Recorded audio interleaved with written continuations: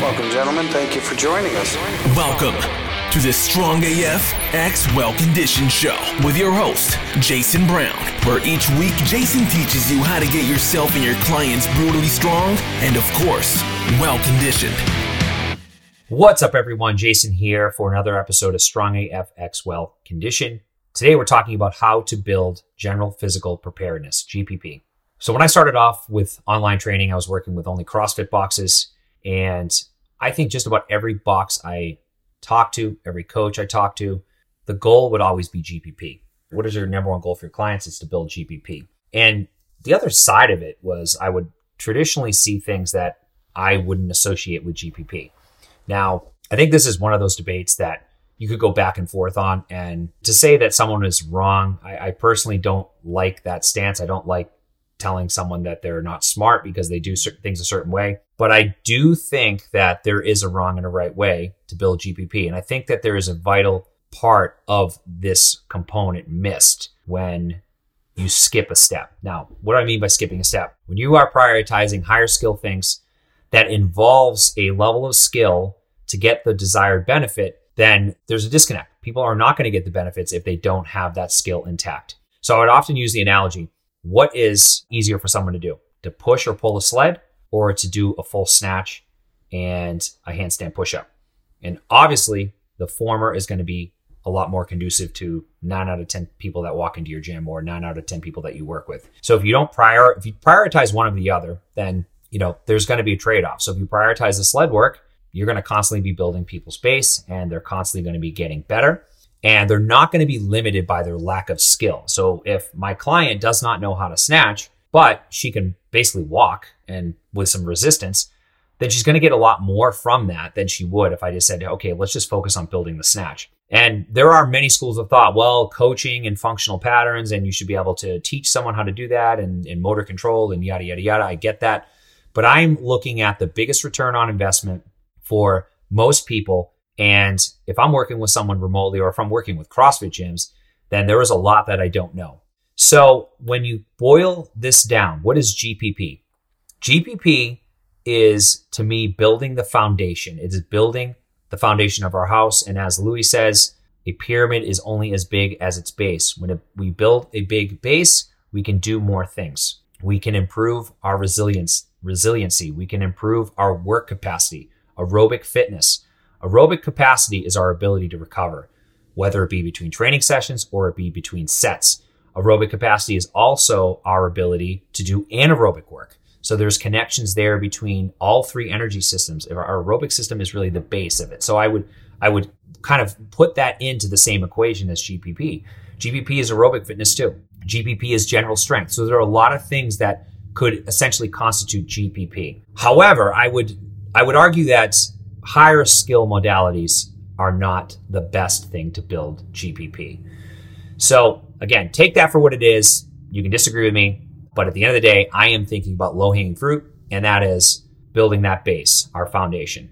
And again, those are going to come by way of the things that we just discussed, and that's going to play out really the same way across multiple populations, whether you are an experienced athlete or you are someone that is just getting into training. So for the purposes of what I want to talk about today, GPP is developed effectively through a number of different means. And some of the things that I always lean back on are loaded carries in the sled, or maybe just a cyclical measure. And over the years, these are things that are tried and true. I've been using these things for, really, as long as I've been a coach, almost 2 decades. And there's been some nuances that have changed.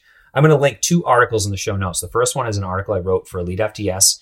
I actually don't even remember the date on it, but it was 2019 I wrote this article. And we talked a lot about how we do this in a group setting and why we prioritize certain things and so on and so forth. Feel free to check that out. It's a great article. But I've even kind of simplified it even more with the present article that I'm also going to link in the show notes about different ways to achieve GPP and do it in a way that is not going to get lost in translation, whether you're working with someone online or you're working with someone in person. And additional benefit is having some novelty, having some things that can change up your programming, keep things exciting, and again, put people in the right position to make progress without burning out. So I've boiled this down to 5 foundational modalities to develop general physical preparedness. And the 5 things are carries, kettlebell work, the sled, which could be pulling or pushing or a combination, a cyclical measure, and then some combination style methods. And a 6th category would be a combination of maybe all 5 of these, or maybe 1 to 2 or 3 of these things. And I'm going to give you some examples that you can see in the article. So these are the things I found to be most effective over the year. And I'm going to give you some examples, but I want to get some caveats out of the way. First and foremost, you can do any of these things exclusively as their own training modality. You don't have to necessarily combine them. You could do loaded carries as its own standalone measure. Now, when can loaded carries happen? Loaded carries can happen on a conditioning day for longer durations. They can happen on a strength day for shorter durations. So you're not limited by one or the other. They can be done on either days. Now, the sled would be one of those things too that can essentially go both ways. You can do heavier sled work on a strength day. You can do lighter sled work on a conditioning day. And obviously how you deliver it and how you vary how it's programmed with sets, reps, and rest intervals would change, would be different on the 2 of those days. Again, there's a different emphasis. So know why you're using any one of these modalities on a given day. Now, kettlebell work. Same deal. You can use it for conditioning. You could also use it for strength work. Now, there are different patterns that I would bias on different days. For instance, if I was going to do a swing on a conditioning day, it would likely be a moderate to heavy load, obviously depending on the person, for higher repetitions. And if I was going to use a really heavy swing, we could certainly use that on a strength day. You can even use an explosive swing as a primer on any of your strength days. So again, you're seeing that there's a lot of crossover here between some of these modalities. Now, cyclical work is its own thing. I'm not going to prescribe cyclical work on a strength emphasized day. Cyclical work is going to be done on a conditioning day only, whether it be anaerobic development or it be aerobic development. More times than not in my programming, it's going to be for aerobic development. I don't program a ton of anaerobic work, to be honest, especially with the air bike. Now, if I was going to, that would bring out a whole new set of rules, and there are different things that we could consider with that. I'm not going to get into that too much today because that could essentially be its own podcast. Now, going to our last category, sled plus a carry. This tends to be more of an aerobic, longer duration method, but not to say you couldn't do it with heavier loads on a strength day. You certainly could. And I have done it that way. So the key takeaway here is know exactly why you are using the method you're using and know exactly where it should be based on that why. If it's for conditioning, keep it with conditioning. If it's for strength, keep it with strength, and vary the loading, vary the intensity, vary the duration, vary the rest interval based on that. Really important to know this stuff. You should always know why you're plugging something into your program. If you don't know why, then that is another thing that you should be looking into, understanding why this stuff is where it is, because you're going to get more from this if you're putting the stuff in the right places for the right reasons. So to give you some examples, I love the loaded carry done on a conditioning day. And this would be essentially a day between my main strength sessions. I love it paired with a sled push or even a kettlebell variation. And this is going to be longer durations. I've given you an example of using 10 rounds of 20 seconds on, 40 off. Someone will say, well, it's only 20 seconds. Isn't that more anaerobic? But think about the rest interval only being 40 seconds, not full recovery. This is going to be more sustainable work that you can do across a longer duration workout. If you were to do this on a strength day, then you could essentially pick one of those modalities. Maybe it's a backward sled drag. Maybe you do 10 rounds of it. And it's essentially, 60 yards of work with 60 to 90 seconds of rest with a really heavy load. That's going to be very different than using a 3 exercise conditioning piece with a very short rest interval. So that's one way that you can use it. Sled and loaded carry, to me, the combination of the two, give you a very simplistic example, a 20-minute AMRAP, a 100-foot sled push with a moderate load, a 100-foot farmer carry with a moderate load with 60 to 90 seconds between rest. In that particular scenario, someone would be shooting for about 7 to 10 rounds total. And again, very sustainable. It should be done in a way that they can repeat that work across all of those sets with that set rest interval. If they find themselves not recovered, or you find yourself not recovered, then maybe the loading is too heavy, or maybe you need to increase the rest interval just slightly. but it's probably a mismatch in loading. So just know that the loading for a conditioning day should be lighter, and it should be with the intent of having a longer duration set. And in this case, you're looking at about 60 to 90 seconds of work and then about 60 to 90 seconds of rest. So 1-to-1. So that's one example. Now, if you wanted to vary things a little bit, you could certainly do a combination of a sled and a carry. So a sled pull farmer carry, sled pull wheelbarrow, sled pull front rack, sled pull overhead. And you could go for a set distance for time, like 400 meters. And if you're going for 400 meters, let's just say you're doing a sled pull plus a wheelbarrow for 400 meters, you're looking at about 8 to 12 minutes, depending on the grade, depending on the loading, depending on you. It's going to be about 8 to 12 minutes of work. So still an aerobic measure. If you wanted longer duration, obviously you could do that, but you're still looking at about 60 to 90 seconds of nonstop work, and you're likely going to stop and rest for 60 to 90 seconds. That's how I've seen it play out for most people.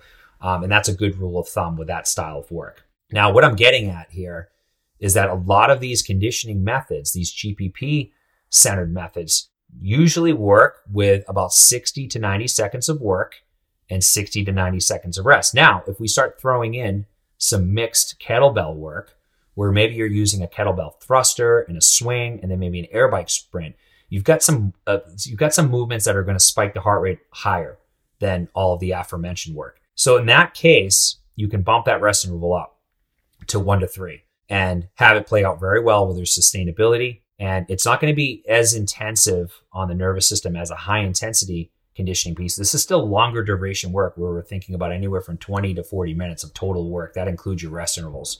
So that is going to be a key piece of the puzzle, is the sustainability of it. Now, if I did air bike sprints and a kettlebell thruster for max effort sets, then of course I would need longer rest intervals, and then we would rely probably more on the anaerobic system, depending on how long it is, anaerobic systems. But in this case, where we want this to be more aerobically demanding, you want to make sure that you're prescribing the right RPE, which would be for most people around an 8, which is hard, but it's sustainable. I always say hard, but sustainable. So keep in mind that that could be a viable method for the right person. Let's say they're very well versed in the Olympic list, and maybe they, want to mix things up and use the kettlebells. That's something I use quite a bit with my guys and a lot of the clients I work with.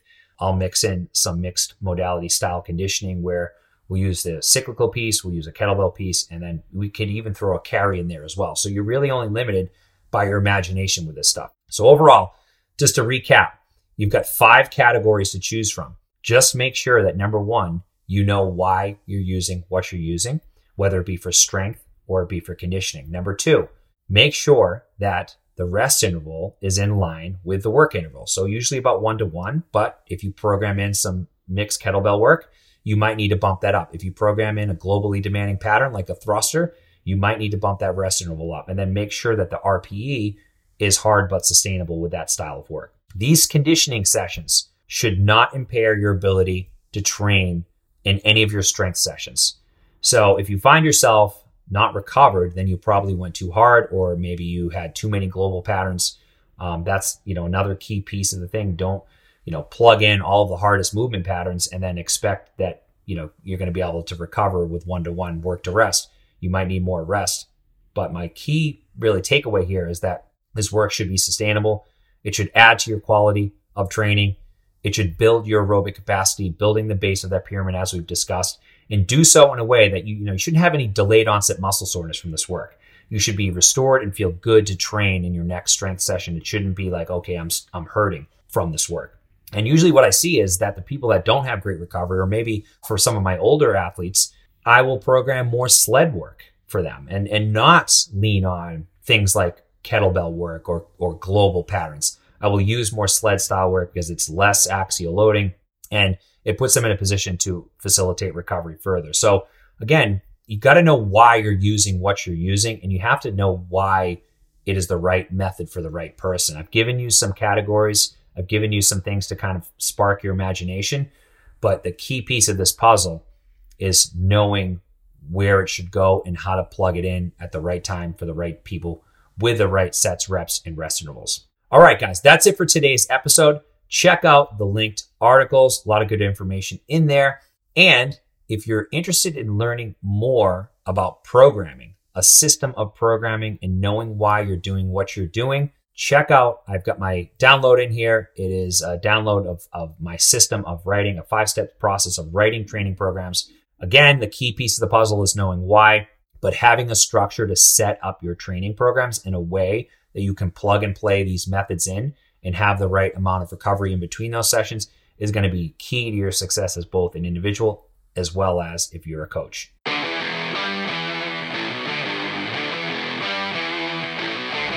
This was another episode of Strong AF X Well Conditioned Show. Tune in every Wednesday for new episodes. And be sure to subscribe on all podcast platforms.